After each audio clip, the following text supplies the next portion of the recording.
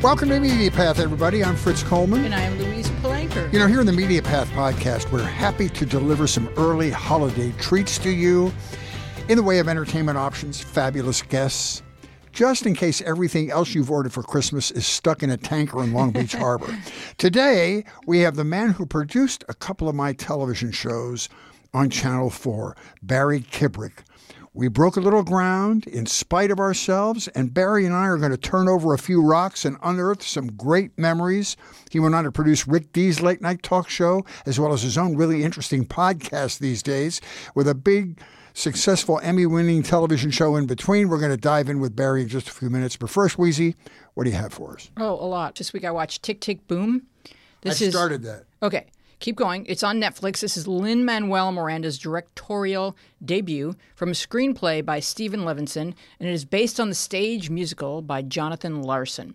It tells a story of gifted and aspiring composer Jonathan Larson toiling and grasping for achievement in his chosen field before it's too late. He obsesses about running out of time, consistently comparing himself to where others were at his age or where others are who chose a more conventional path. We are also prone to assessing ourselves within the framework we collectively create. Marion Ross describes the same compulsion in her autobiography, but Marion's trajectory was to log those hours of stage and screen work in preparation for breakthrough stardom as Mrs. C on Happy Days at the age of 54. We each have our own path, and we should strive to measure our progress against only ourselves. Are we doing better this year? Have we learned? Have we grown? Are we building good bridges, relationships, and processes? When Larson assesses his 30-year-old self in contrast to the progress of Stephen Sondheim at a similar age, he's neglecting the detail that Sondheim met his mentor, Oscar Hammerstein, at the age of 10.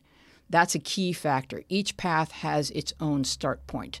Okay, I'm digressing with my compulsion to dispense life advice, but this is a beautiful piece of work, and not just for 90s theater nerds. It is packed with fantastic music, memorable scenes, and cameos, #no spoilers. Jonathan Larson is played by Andrew Garfield, and you can watch Tick, Tick, Boom on Netflix. I've started watching it.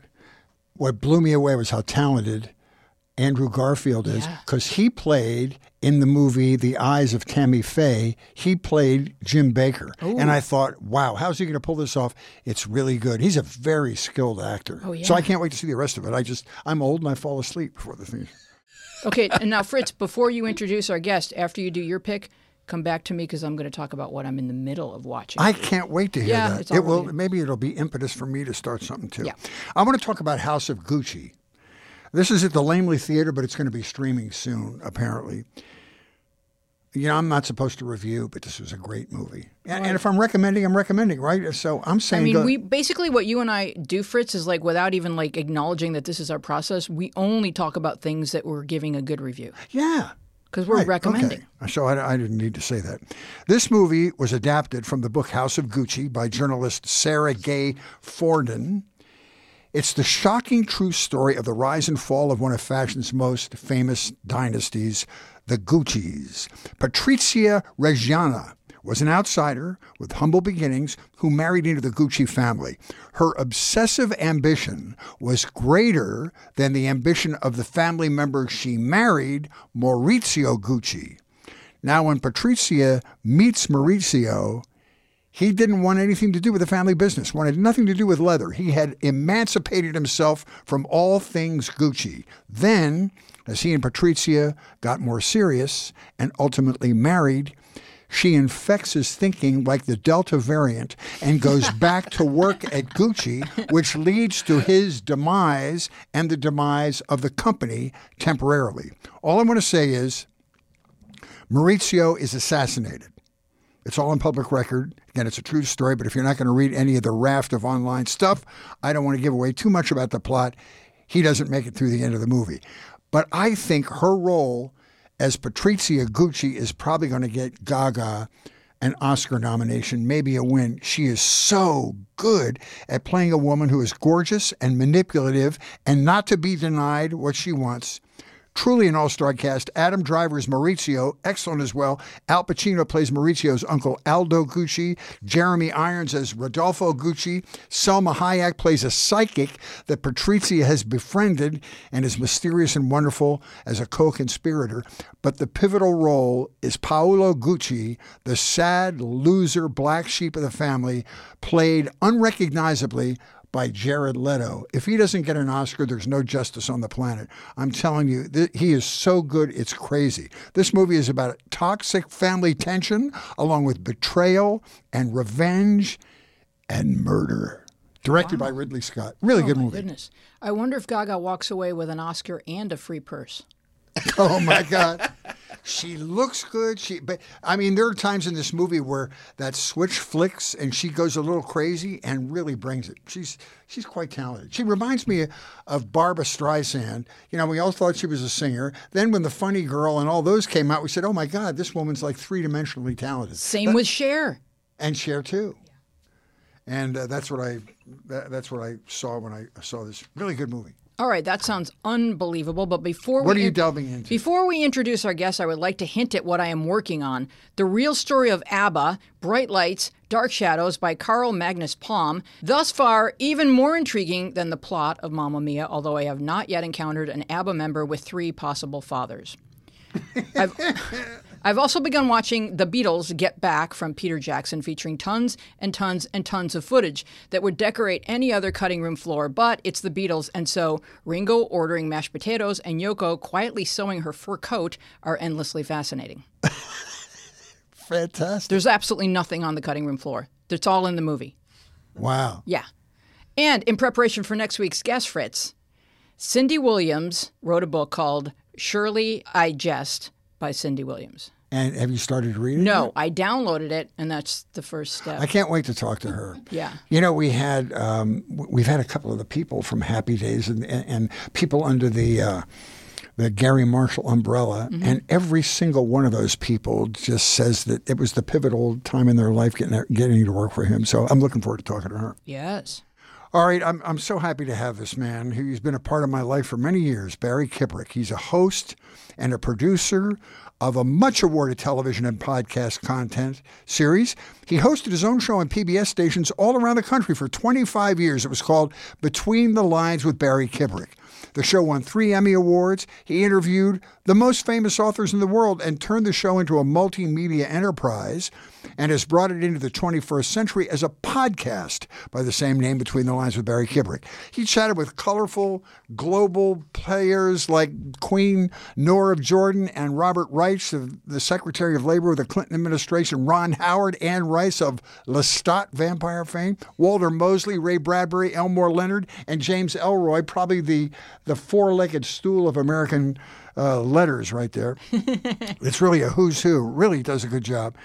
But I think he would probably agree that his greatest accomplishment, which he could only consider as a gift to himself and his family, was to come to Channel 4 in Los Angeles in 1984 and produce 2, but actually 3, when you add What a Week. In your lengthy bio, you left out What a Week. I forgot What a Week. Which is the precursor to John Oliver. I think we did just as good a job. Yes. Anyway, on the Fritz, It's Fritz, which followed Saturday Night Live, and What a Week, which was a week in review where we lampooned the news, which was, honest to God, the best 2 or 3 years of my career. Barry, nice to have you. Nice to be here, guys. I've been watching and listening to you guys, and I beg to come. So it's why I wanted to be here, and I'm so grateful. We love your podcast, too. Yeah. You really, we're going to get into it, but you drill down. I mean, your John Densmore interview was really interesting. I mean, you're talking to one of the iconic rock drummers about quantum physics. I thought, wow. We'll never do that on our podcast. Anyway, he brought it up, actually. No, it was great. He heard my podcast with Nobel laureate Frank Wilczek, and that's what made him want to talk about it. It was impressive. I'll just start him off with a question because I want to dig way back in his career because you had a really interesting start. But before you do, I want to say something because you talked about Gucci.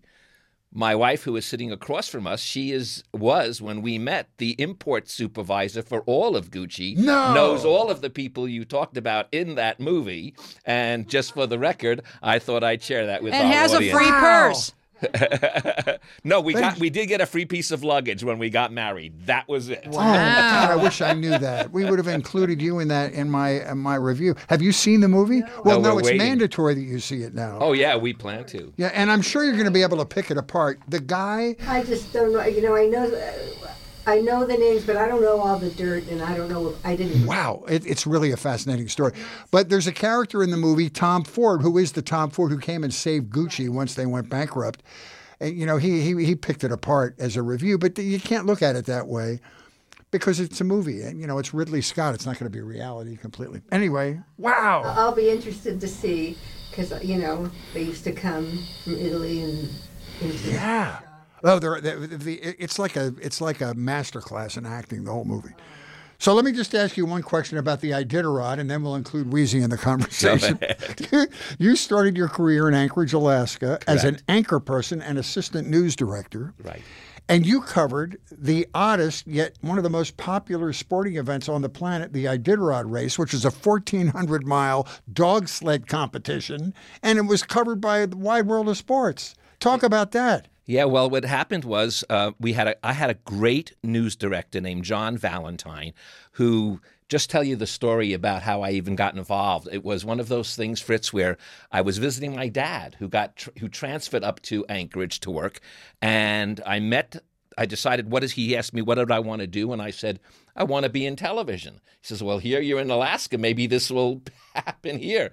And I said, surely it didn't happen in New York or New Jersey. So I went up to, literally drove up the Seward Highway. There was a building. It said ABC on a big scaffold, KIMO TV.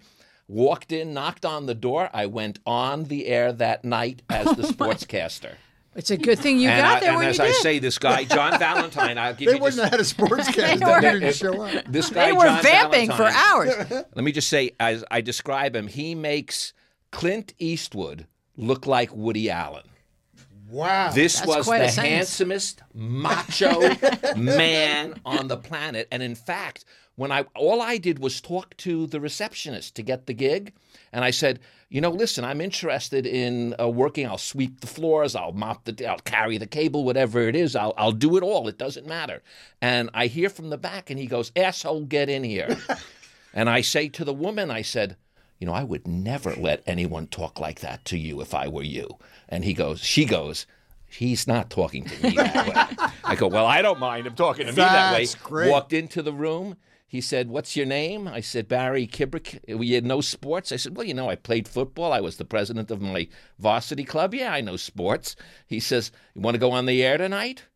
I said, yeah. That's the way to do it, Ray. And he walked me into the room, went up to the person who was the sportscaster, said, you're fired. He's hired, went on the air. The main reason was he believed my New York accent would give a certain air of sophistication to the station because scare the crap out of the Eskimos. But... well, no, I had my biggest fans were the Aleutians and the yes. But that's how you start. You don't have to sweat every mistake you don't. And then I went, and it was his idea. He says, no one ever covered this from start to finish. You want to do it? I said, sure. And literally, we covered the Iditarod race from start to finish.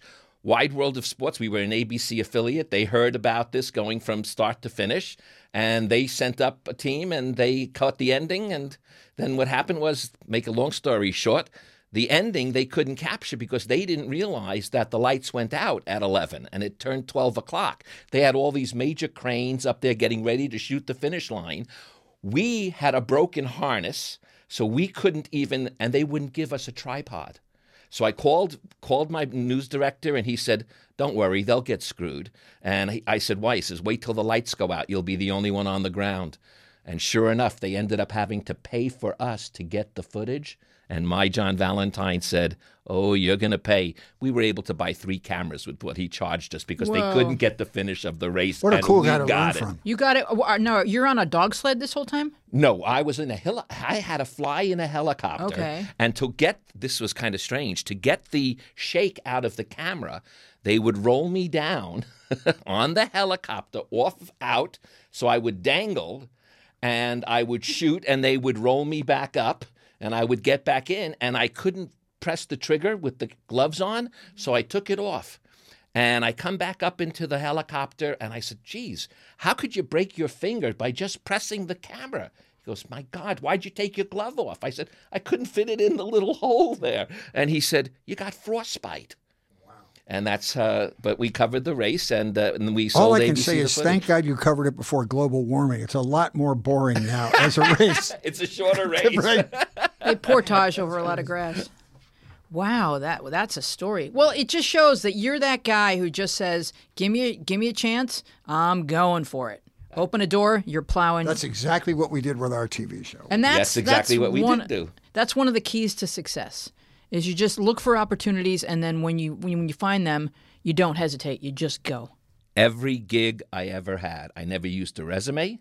Never once has anyone seen a resume of mine. It was always a knock on the door, put my foot in there and let them slam it, and then insist that I get an opportunity. And that's how it's been.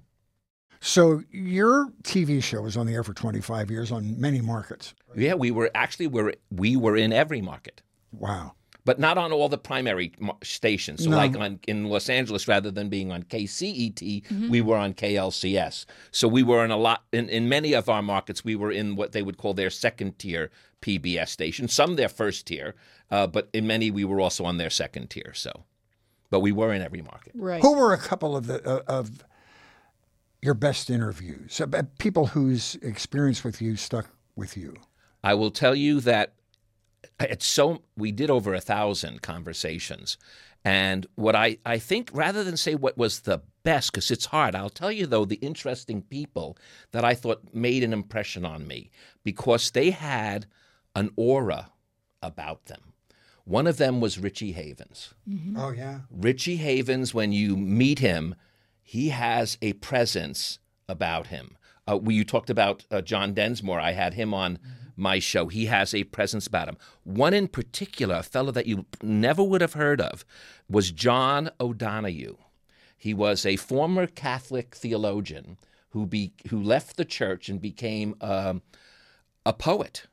And his poetry and his sense of spirit and soul was so powerful that when he was sitting in the green room, again, there was like something around That him. it factor. Yeah. That it factor. And in fact, when he died at a very young age, and we were invited because we really loved each other in a certain way, and he came, and I was invited to his little private home that was held in Mike Farrell's house. You know, Mike Farrell from MASH. Yeah, right. And Steven Spielberg was there. There were a lot of people influenced by his words. And if I can recommend, there's a book called Between. In fact, it was after my show he came up with this title, I thought, but The Space Between Us. And it is a beautiful book of blessings that you give to other humans. Not in service of God, but to other humans. So I would say that those two particular people, and as I said, John Densmore, there were a few others, but they had an aura about them. Baba Ramdas, another gentleman that had an aura, Be Here Now, and he had also that little je ne sais quoi that makes you a little special. Who was a nightmare? Like pulling teeth. I'm not going to mention the name. I just won't do it because I don't know if they're alive, but I'll tell you, you may get it, okay? Okay. It was someone who claimed to be a psychic, okay? Claimed to be a psychic, and I didn't want her on the show because I didn't believe in any of that, but yet she wrote a book that was very spiritual. Is it Shirley MacLaine? I'm not going to say, but it wasn't, okay? It was not. Oh, that was a good guess. Good guess, but and I said to her, I said, listen, if you want to do this, just whatever you do, don't do any psychic mumbo jumbo. And because I know how to do that. I was a producer, and we knew that there's a trick to do that. So she goes, oh, I promise. I said, okay, great. She sits down, and before I ask a question, she goes, I see an R. And I said, geez, you don't see no R. I'm telling you, I know how this is done. She goes, I see an M. Yes, now there's an M, of course. So that was the nightmare one. Man. And then a strange one, two of them actually. One was supposed to be with Pete Rose. And this I'll say because I'm not angry at Pete, but Pete, rather than coming, sends the co-author of the book after I'm promised that Pete's coming. And the guy sits down and he says, well, Pete sent you a videotape. I says, what do you mean? He said, and he sends a videotape, a VHS tape, shot out of frame, all blurry, that says, hey, Bar, I'm glad I could be here with you today.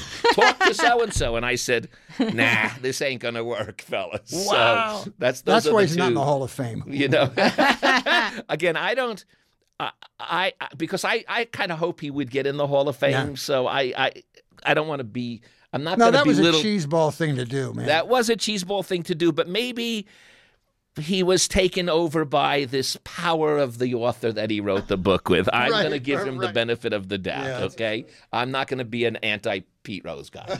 Well, Barry, I noticed on your YouTube channel that one of the most popular videos that you've got up there is called The Art of Seduction. Oh, yeah. Robert Greene was just on the show last week again. Yes. So this guy has, I think people are just kind of seduced by that title.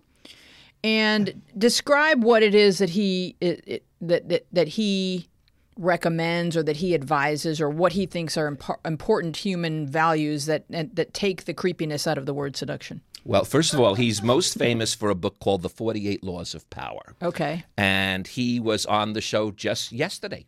Literally yesterday. We taped his new book called The Daily Laws, which is beautiful. You're seeing Robert Greene, I can tell there. Mm-hmm. By the way, one of the key things he wants everyone to know, and if you read the book, it's truly about seduction, not so much like how do I get in your pants when you're at the bar. This is a true strategic book on how to use the art of seduction. And the bottom line is how he says it's the ability to make the person you're with feel the wonder of being a child. So it's what he's doing when he studies seduction. He's not studying it as a way of romantic getting seduction. someone. It could be getting a job or just trying to convince somebody to be your friend. And how to get things ahead. Because when he wrote the Laws of Power, most of that was what we'll call of a macho kind of bent, and he thought that women had as much power as men, and even if it was using a seductive form, and then he says it's not sexist because he gives you men that use the seductive power, and like a Rudolph Valentino and things like that. And but it's seduction, and it's not, as I said, it's about a way of getting power. That's his specialty, is he studies power, and he studies it on all levels, and he's brilliant. And he's just wonderful if you ever have an opportunity. Yeah. All your episodes are great. You've got a wide range of personalities on there. Yeah, you had a really nice conversation with Ron and Clint Howard, who have written a book together about their childhood. They were so gracious.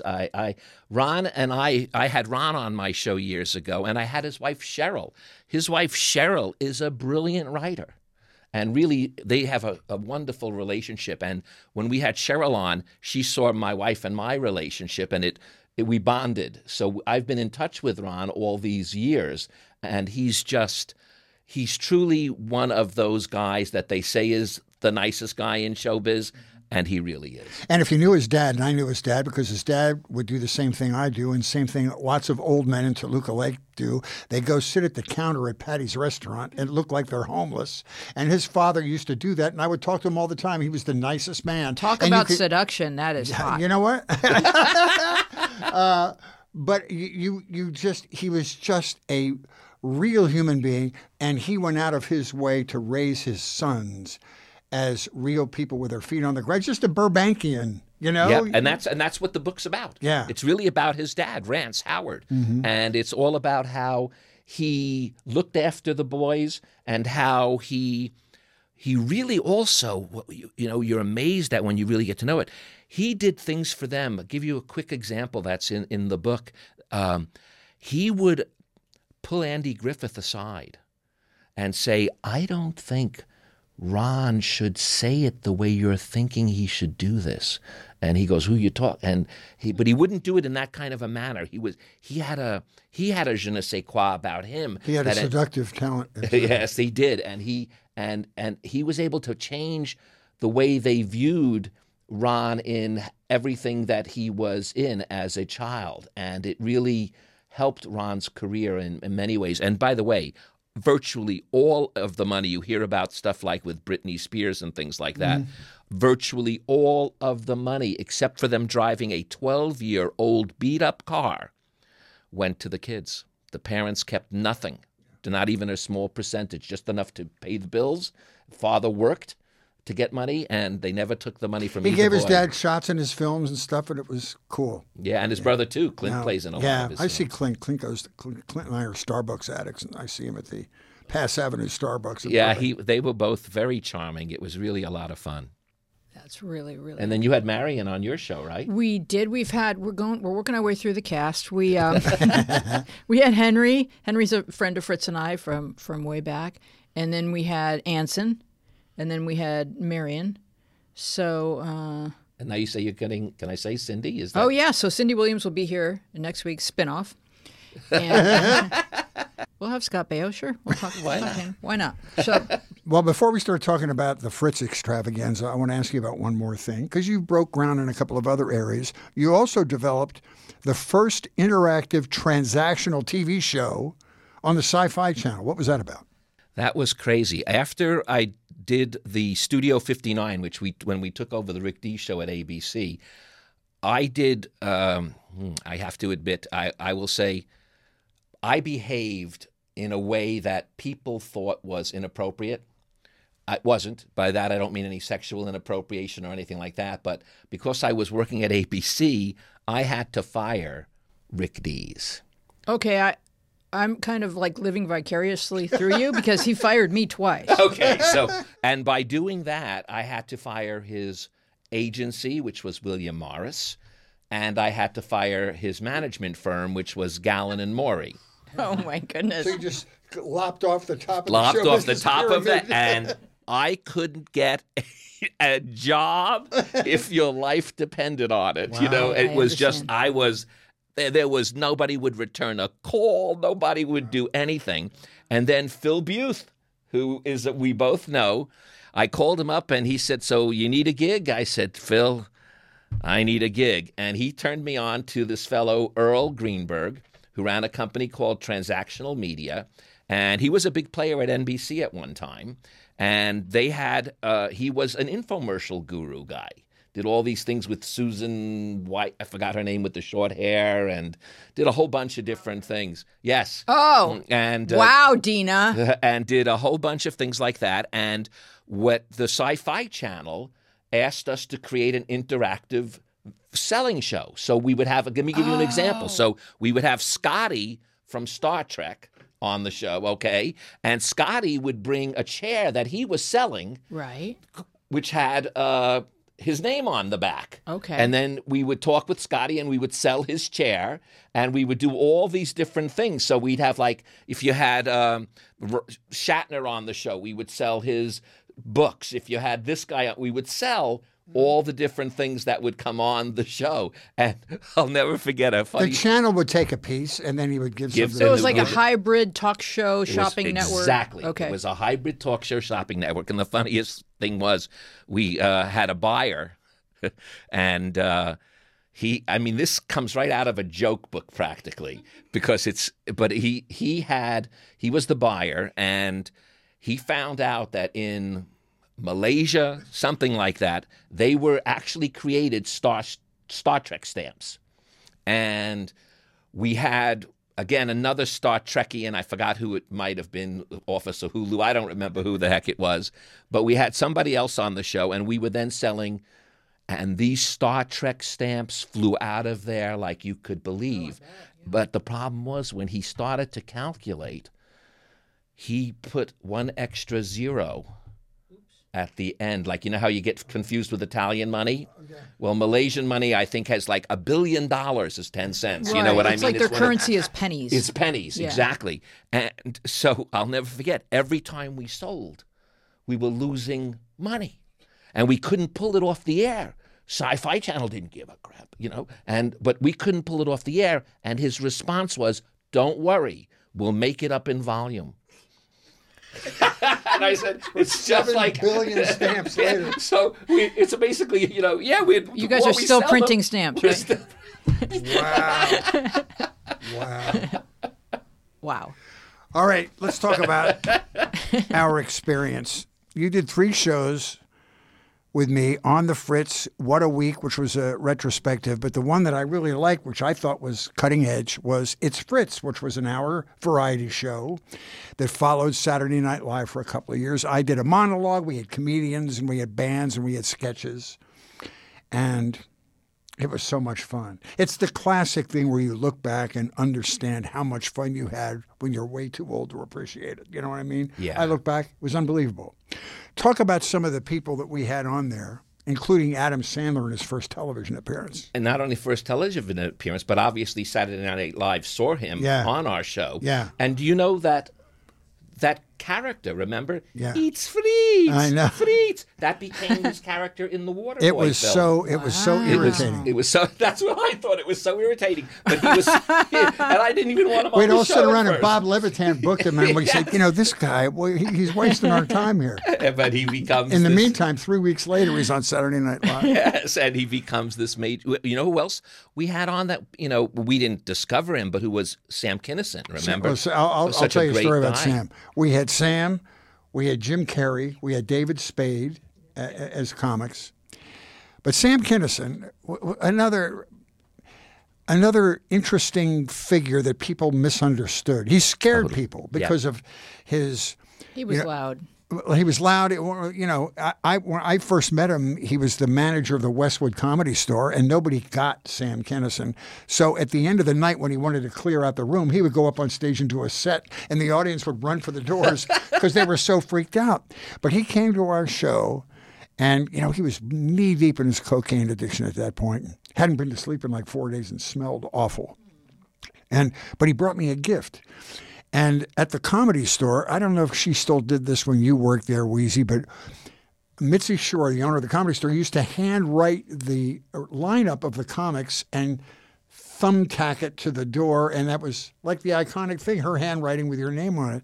So he brought me a list of performers from the Comedy Store, and on this rundown were Howie Mandel, Andrew Dice Clay, Sam Kinison, and Fritz Coleman. I said, okay, who is the lowest on the tax bracket on this whole thing now? It's got to be Fritz Coleman. And I framed it, and it's in my house now.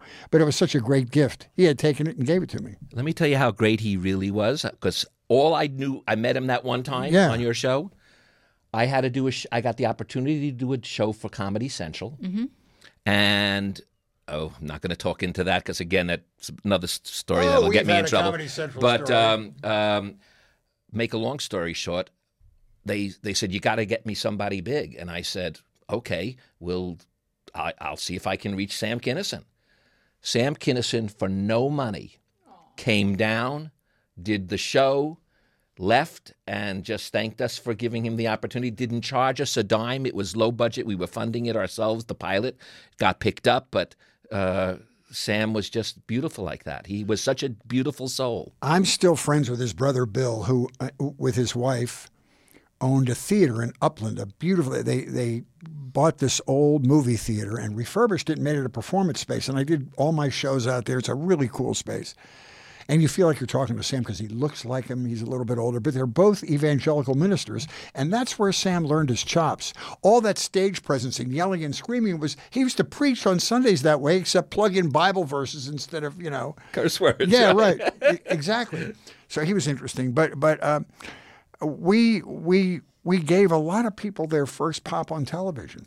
MC Hammer. MC Hammer. The Proclaimers. I walked 500 Yeah, that's miles. right. Yeah. And we that- had big bands. We had the Commodores. We had the Edgar Winter Band on there. But comedically, what we backed into, not realizing it was going to be successful, but it turned out to be successful, was we allowed stand-ups to come on and flesh out a sketch based on one of their successful stand-up pieces. And so the punchline worked. You knew the bit was going to work. We just fleshed it out, and we had some hysterical John Mendoza in that funeral sketch. I love John. We did some when you Ron were tights as Richards?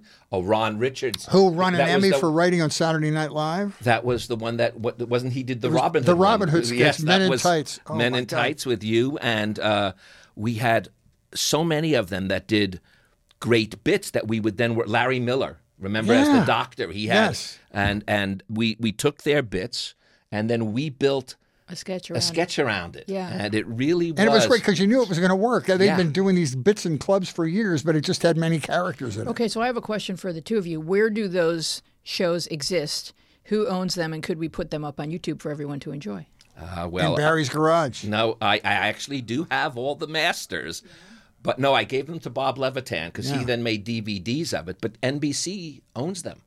So I didn't think, unless you've got some pull with KNBC and you want to try it. There was a period of time. You remember when David Letterman went on E? They were doing reruns of David Letterman on E, and our general manager had some inquiries about putting our show on E. The problem was we didn't do enough episodes. We had to have like 65 episodes, and we only had 25 or Yeah. something. But so we didn't get to do it. But it So, was- I have them. Okay. Or at least Bob Levitan has the masters, but I have the DVDs. So you know about rights. If it's our show and it's already broadcast, could we put them up on YouTube without NBC's position? I think we get them digitized, we put them up, and we wait to be told to take them down. That's interesting. No one's going to take us to court. No one's going to spend money on Now, would we have to get permission from some of the stars who were on there to use their likeness or anything like that? no, not because for they YouTube. already signed. that. already signed We that. won't be making money. It's just sharing that with the it's world. just for fun. Yeah. So there's all I kinds of would stuff love that it. goes up. Oh man, people still talk to me about that. Oh. You know, and another success we backed into, Wheezy, was, the representation of new bands. We're looking for ways to get them exposure and give them television experience.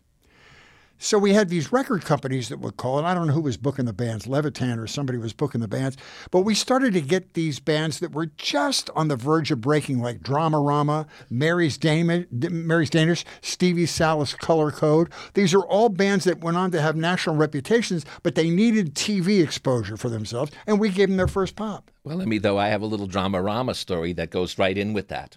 Okay. I was presented two bands, Dramarama by Bob and the Crew, and another band, and they said, which one do you prefer? And I loved that Dramarama song, right? Last Cigarette, I think it was called. So we didn't have the Red Hot Chili Peppers, just so you know. Well, no, I remember that. We voted on that. No, we voted on that. You asked me Bob asked me, Bob was one of our producers and bookers.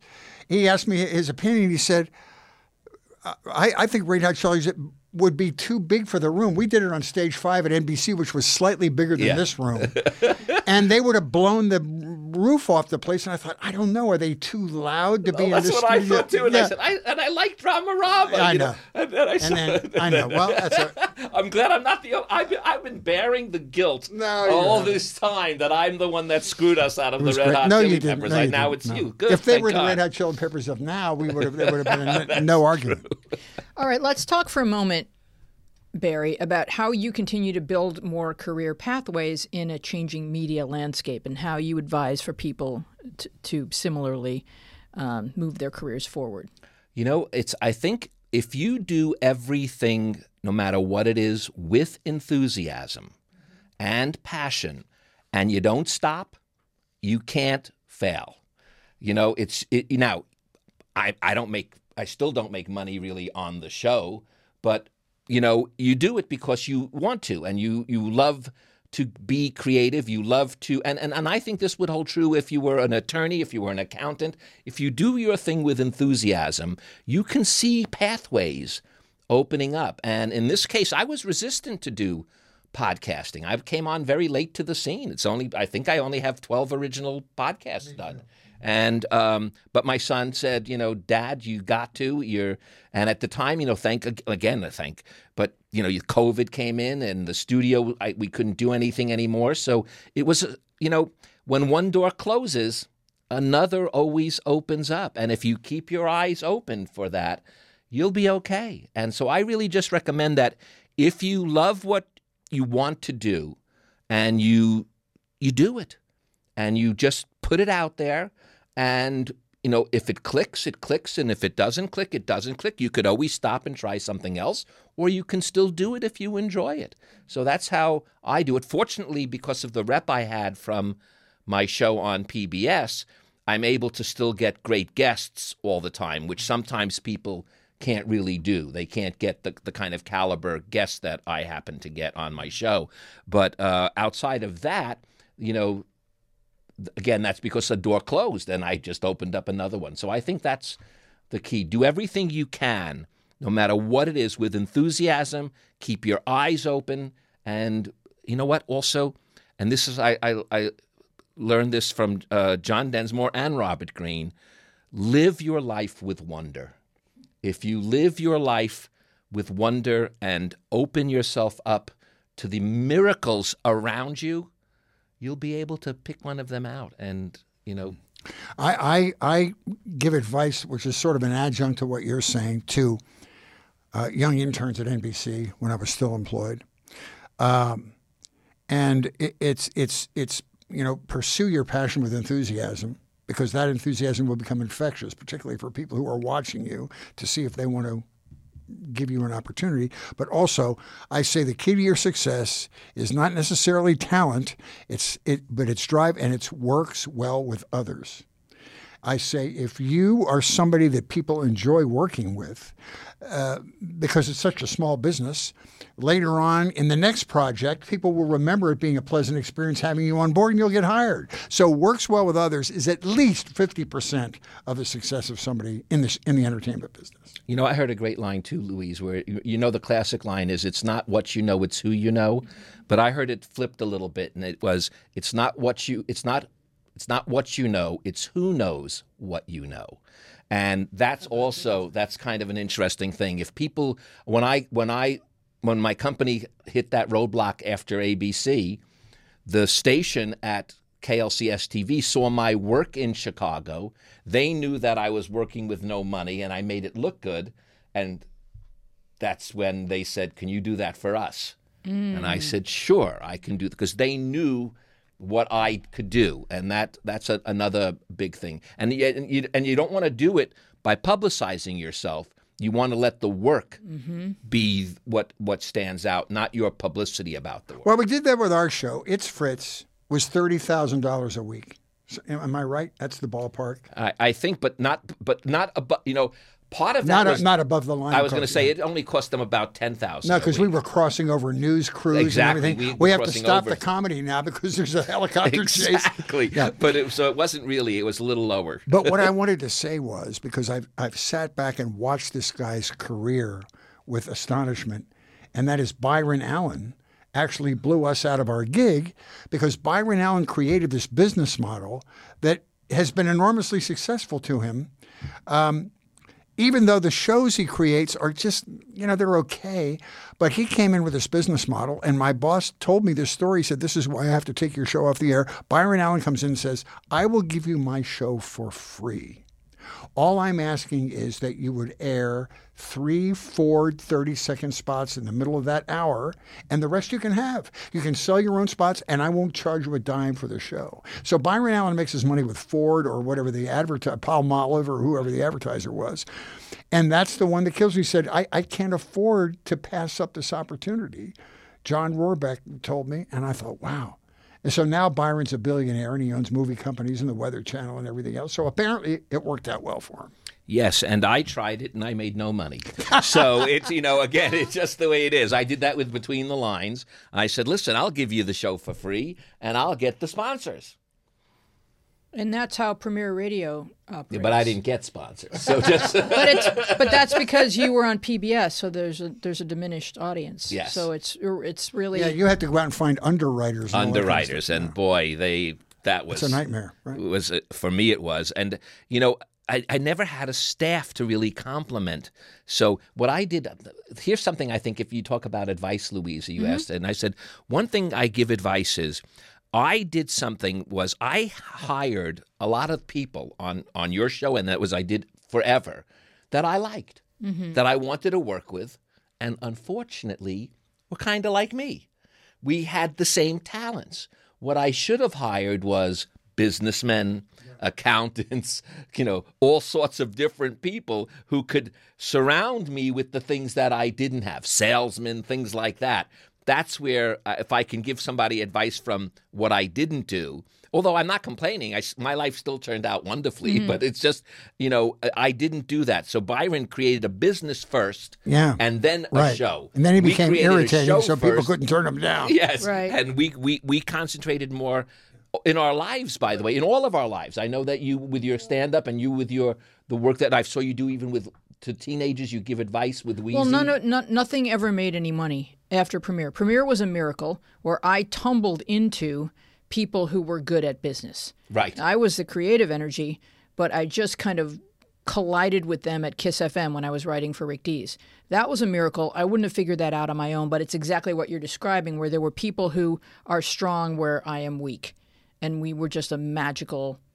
And that perfectly describes the conundrum that Barry and I were in at Channel 4. Had we had somebody that knew the syndication business or knew how to take this thing to the next level, who said, okay, we've only done 24, but if we could do another year's worth and sell 60 episodes to E! Entertainment, then we have a national platform. But there was just nobody around that had that experience. And I'm just a goofy weatherman. What do I know? And so I always sort of lamented that we didn't have a mentor to sort of guide us through that process. I think that's, and I found that in almost everything I've done is I charge ahead and ask questions later. Yeah. But there's something fun about that too. That's why I'm saying I don't want to put that down because, it's kind of an exciting way to live. I think Ray Bradbury told me this when he was on my show, and you talk about one of the pillars of literature. And he said, sometimes I just jump and then I build my parachute on the way down. Oh, my goodness. And that's what I kind of find that I do. I jump and then I figure out how I'm going to land. And it's supposed to be the other way around. And most financially successful people do it the other way around. But I don't know if happier people do it the other way around. That's interesting. Also, it could be that the innovators do it the way you're doing it. You're forced to innovate when you need a parachute in midair. Exactly. And you're the one that's guiding the way for other people, inspiring other people that maybe will kind of align themselves early in life with like a Steve Wozniak and a Steve Jobs kind of a combo, where there's someone that's just like gifted at business and someone who's just a genius, and they mash up and history is made. But I want to talk to you for a moment about your interviewing technique, because I did find it very engaging that you immediately get to the heart of what matters to the people that you're talking to. And then I read an article that said you don't actually ask any questions. You just make statements. Can you talk about that a little bit? Yeah, I don't ask you. I won't be asking you guys questions. You're going to be on the show in a couple of days, unless, by the way, I don't. It's not that I don't ask questions. If a question comes up endemically within the conversation, sure. But for the most part, it's the opposite of what Larry King did. Larry King always believed that he wanted to be like his audience and never read the book and just make believe he didn't know anything. And I thought that seemed like I would be cheating. If I'm having that guest on, I should know what it is. And then what I do is it's ego. I take the things that are interesting to me and I tell them, hey, this is what you wrote, but I find this very interesting. And therefore, it automatically gets right into the thing. It's never all those other types of questions that really the publicists basically give you the sheet and you can just read the talking points. I've never had one of those. I never used those. You're already a winner because, first of all, and we experienced this on our show, Wheezy is meticulous about reading every book. I try to, but I can't get through them all. But first of all, the guest is more comfortable when they understand that you took the interest to read the book. They love that. And so the Larry King thing may be on a subconscious level, well, I'm the audience and I just want to be inquisitive about it. But when the guest finds out that you took time to learn the material, they love that. And it's an easier interview. And in fact, Larry King asked to come on my show. Wow. And I said to him, literally, I said, why would you even want to come on my little PBS show? Because you're Larry King. You're on CNN. And I'm not going to try to imitate Larry King, but it was because Nancy Reagan said, you got to go on this guy's show. And he said, why? He says, because he'll be the only one that'll get you and read the book. So it was, and that's that was it. And as I said, it's not just reading the book, but it's how I put my spin on the material. And that's what I do. So therefore, even if you don't have a book, like neither of you guys are going to have a book, but I'm going to put. How do you know I'm not going to have a book? I have a book. You better give it to me because you're coming on in 2 days. By the way. Oh, you mean? I see what you're saying. You see, so, but I will find out things that interest me about you. Right. And like, for instance, listening to all of your podcasts for the last, gosh knows how long I've been. I think you're ready. I'm ready. But so that's how I do it. And that's the enjoyment I get out of it. We have found that if you show an interest in the material, it really puts the guest at ease, and they love it. Yeah, well, that's what you guys do so beautiful here, and that's why we're doing this together, even because we share a certain sensibility. Sometimes when I listen to you, I go, that's how I would approach things. So again, I wish you were a business person so you could get us all money, Louise. Come on, Wheezy. Fritz, we're already ruling you out. I'm clueless. Good. I should. Well, maybe there's a business person listening. Maybe so. Yes, we could all use We help. can make you a lot of money. Before we leave the topic of my show, because it is all about I don't me. think we're ever leaving that. Okay. There's just a couple of things that I'm proud of, and there aren't that many people I can commiserate with and be communally proud with, and you're the producer of the show, but was our amazing band. We had a house band that was like an all-star band. Tell them about that. It was first of all formed by Lawrence Juber, who was the lead guitar player for Paul McCartney and Wings. And he formed the band. He had on, by the way, all of these people live right in this neighborhood. We had on Bruce Gary, who was the drummer for the Knack and the classic sound of My Sharona. He was our drummer. And then we had da bassman, Phil Chen, who was the Rod Stewart spaceman for Do You Think I'm Sexy? And now does the New Doors tour. Him and John Densmore. In fact, if you listen to the whole thing, we talk about Phil in the podcast even. Just this great guy. And then Lawrence, God bless him, and he is literally one of the legends of guitar. Yeah. People know Eric Clapton. He's a 12-string guitar virtuoso. He's had like 30 albums. Oh, yeah, but he is truly a master. Mm-hmm. And his wife, Hope, also very creative. And in fact, his daughter is up for... She's a producer now. For an Emmy. Yeah. She's up for, not an Emmy, a Grammy. A Grammy. They're a big... And his wife, Hope Juber, is the daughter of... Sherwood Schwartz, who did, the Brady Bunch. Yeah, the Brady Bunch and Gilligan's Island. And very talented. Really talented family, and now their daughter is a Grammy winning. And by the way, Lawrence makes me sick for one reason. Mm-hmm.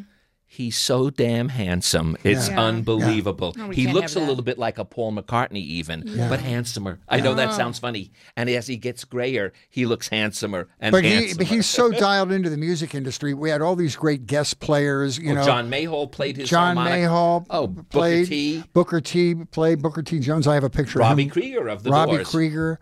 And then I can't remember the guy's name, but he was the keyboardist for Bonnie Raitt.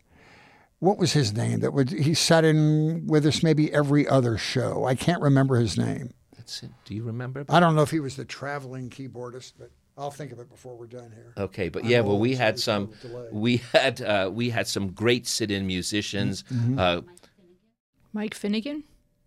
I don't think so. That doesn't sound familiar. No. But we did have some. Who were some of the others? There were a few more that we I know who we had. That was so great. The saxophonist for Pink Floyd. Oh yeah. Remember? And he did Harlem Nocturnal. Right. With this bass saxophone. Oh my God! And then we had Herman's Hermit, who did a bit with us. Peter Noon. Yeah, he was great. Yeah, I love him. And my co-host was Max Alexander. God rest his soul. Max. Yeah. And Max came up with one of the best bits that probably could have ended up on Saturday Night Live. He played a Scottish weatherman. Oh, God. Where he wore, he weighed like 400 pounds, and he wore a kilt, and he talked about haggis. Yeah, Every forecast included haggis. Well, can I tell a funny story that Please. we did? Well, one of the things was at NBC, the censor that we had to show all the material to was blind. Okay. Bill something. He was a blind censor. So nothing with words we could ever get around him, but images we could. And he didn't see it, but one of the bits that Fritz would do was he would show the materials that were out that he thought was interesting, little tchotchkes or something like this. And we had, I'll never forget this, we had a Magic Johnson coffee mug, okay, that had a lariat that you could wear around you and carry it along. And Fritz's line was, if he doesn't remember, he goes, and he points down, he goes, "Who wouldn't want a Magic Johnson?" and the place goes up laughing. And before we were a little delay, and Bill, the guy, says, "What is so funny about that?" And I said, "Beats me. They must love Magic Johnson," because he didn't see what Fritz was doing. But about censors, one night by accident, we posted the show like you do with yours, and we somehow the raw tape, the unedited tape, made it on to broadcast. Ooh. Do you remember that night? No. Oh, of course you do. And Aaron called me at like 1 o'clock in the morning. He said, "This is the wrong tape." Yes. And there was profanity, and it was awful. And don't you remember that? Oh, I remember the panic. That's all I remember. Oh my God. Wow. But anyway, Well, we're gonna have to. thank you for allowing me those memories. Not that that's your entire life, but it was almost mine. No, come on. It was a beautiful. It was really. We had a camaraderie on that show that was really just beautiful, as I said, because we hired people that I liked. Yeah. But there's a benefit. We had great to that. writers on the show. Yeah. Randy Fechter and Randy was great. Yeah. But did Fritz ever really piss you off? Never. Fritz could never piss anybody Give me off. one Lion good sack. story. I can't. Where he comes in drunk and just railing at all the interns. No. I could tell you when I took over ABC, I could tell you some. Richard Belzer. Oh yeah. Bells, I love the Bells, but he threw two things at my head. He threw a TV. And missed? And Oh. missed. He threw a TV at my head and the Wow. remote control at my head. I had to dodge and duck, But I love him still. He was a great guy and a great talent, But no, Fritz, I don't recall Fritz. I don't remember you raising your temper. I was anesthetized at that point. We talk about Ron Howard. Yeah. As far as local men go, nationally, Fritz would be one of the nicest men. A gentleman. A true gentleman, a mensch, and just a good man. I would be the nicest in a very specific geographic area. But Max Alexander, and I'm not saying this is a criticism because this is a disease, but Max was narcoleptic. Oh, yeah. And we used to have writers' meetings, and Max would nod out during the writers' meetings. And at first we thought it was boredom, and then we realized it was narcolepsy. He would just go to sleep. Oh, I'm telling you, we had a narcoleptic cameraman at KLCS TV. Oh, my God. And it was my camera that he was on. So I'm not saying who, but he was narcoleptic. And I'll never forget, because as the producer and the host, you have to watch the monitor and you have to watch the guest. You have to do everything, And all of a sudden I see the camera just going up, up, and him going down, down, down. And I do remember, Max, that was... But you know what was funny? But he'd wake up and he'd be right in the middle of it. He'd know where we were. He didn't miss a beat. Honestly, I'm not criticizing. He was so funny and so naturally funny. And he was Jerry Lewis's favorite stand-up comedian. I just want to give Max credit for this line because it's been lifted by both large people and skinny people.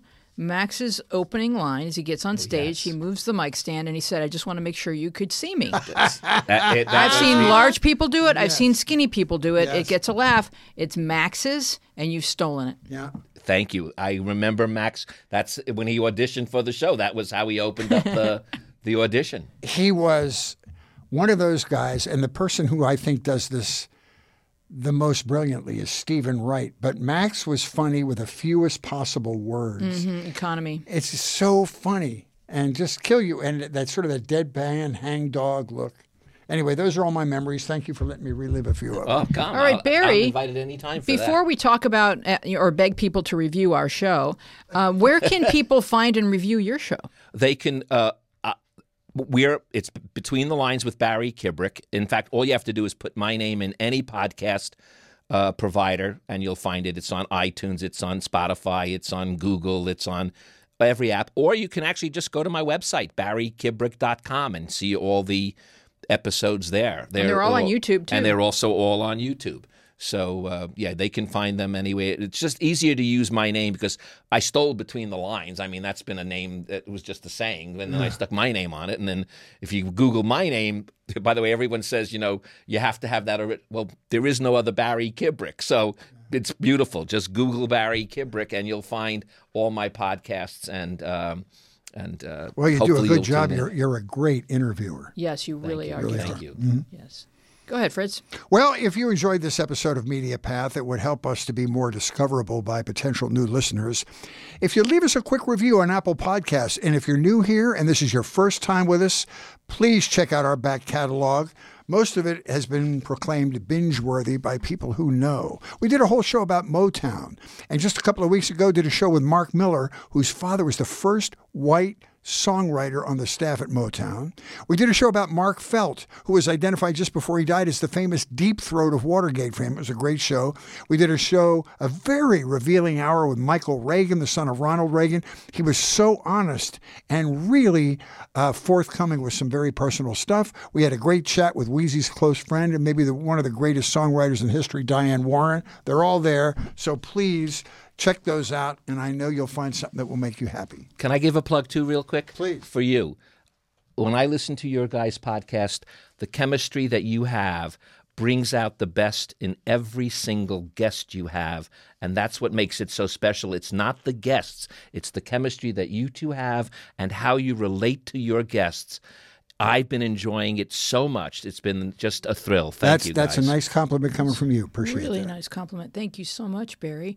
We would love for you to join us online on Instagram and Twitter, where we are at MediaPathPod, and on Facebook, where we are Media Path Podcast. You can find full episodes with all kinds of bonus visual content on our YouTube channel, Media Path Podcast. We would love to know what media you have been enjoying, so you can contact us at our social media or email us at MediaPathPodcast@gmail.com. We want to thank our wonderful guest, Barry Kibrick. Our team includes Dina Friedman, Francesco Demanda, John Maddox, Sharon Bellio, Bill Filipiak, Thomas Hubble, Mason Brown, and you. Our theme music is by me and John Maddox. I am Louise Palanker, here with Fritz Coleman and Barry Kibrick, and we will see you along the media path.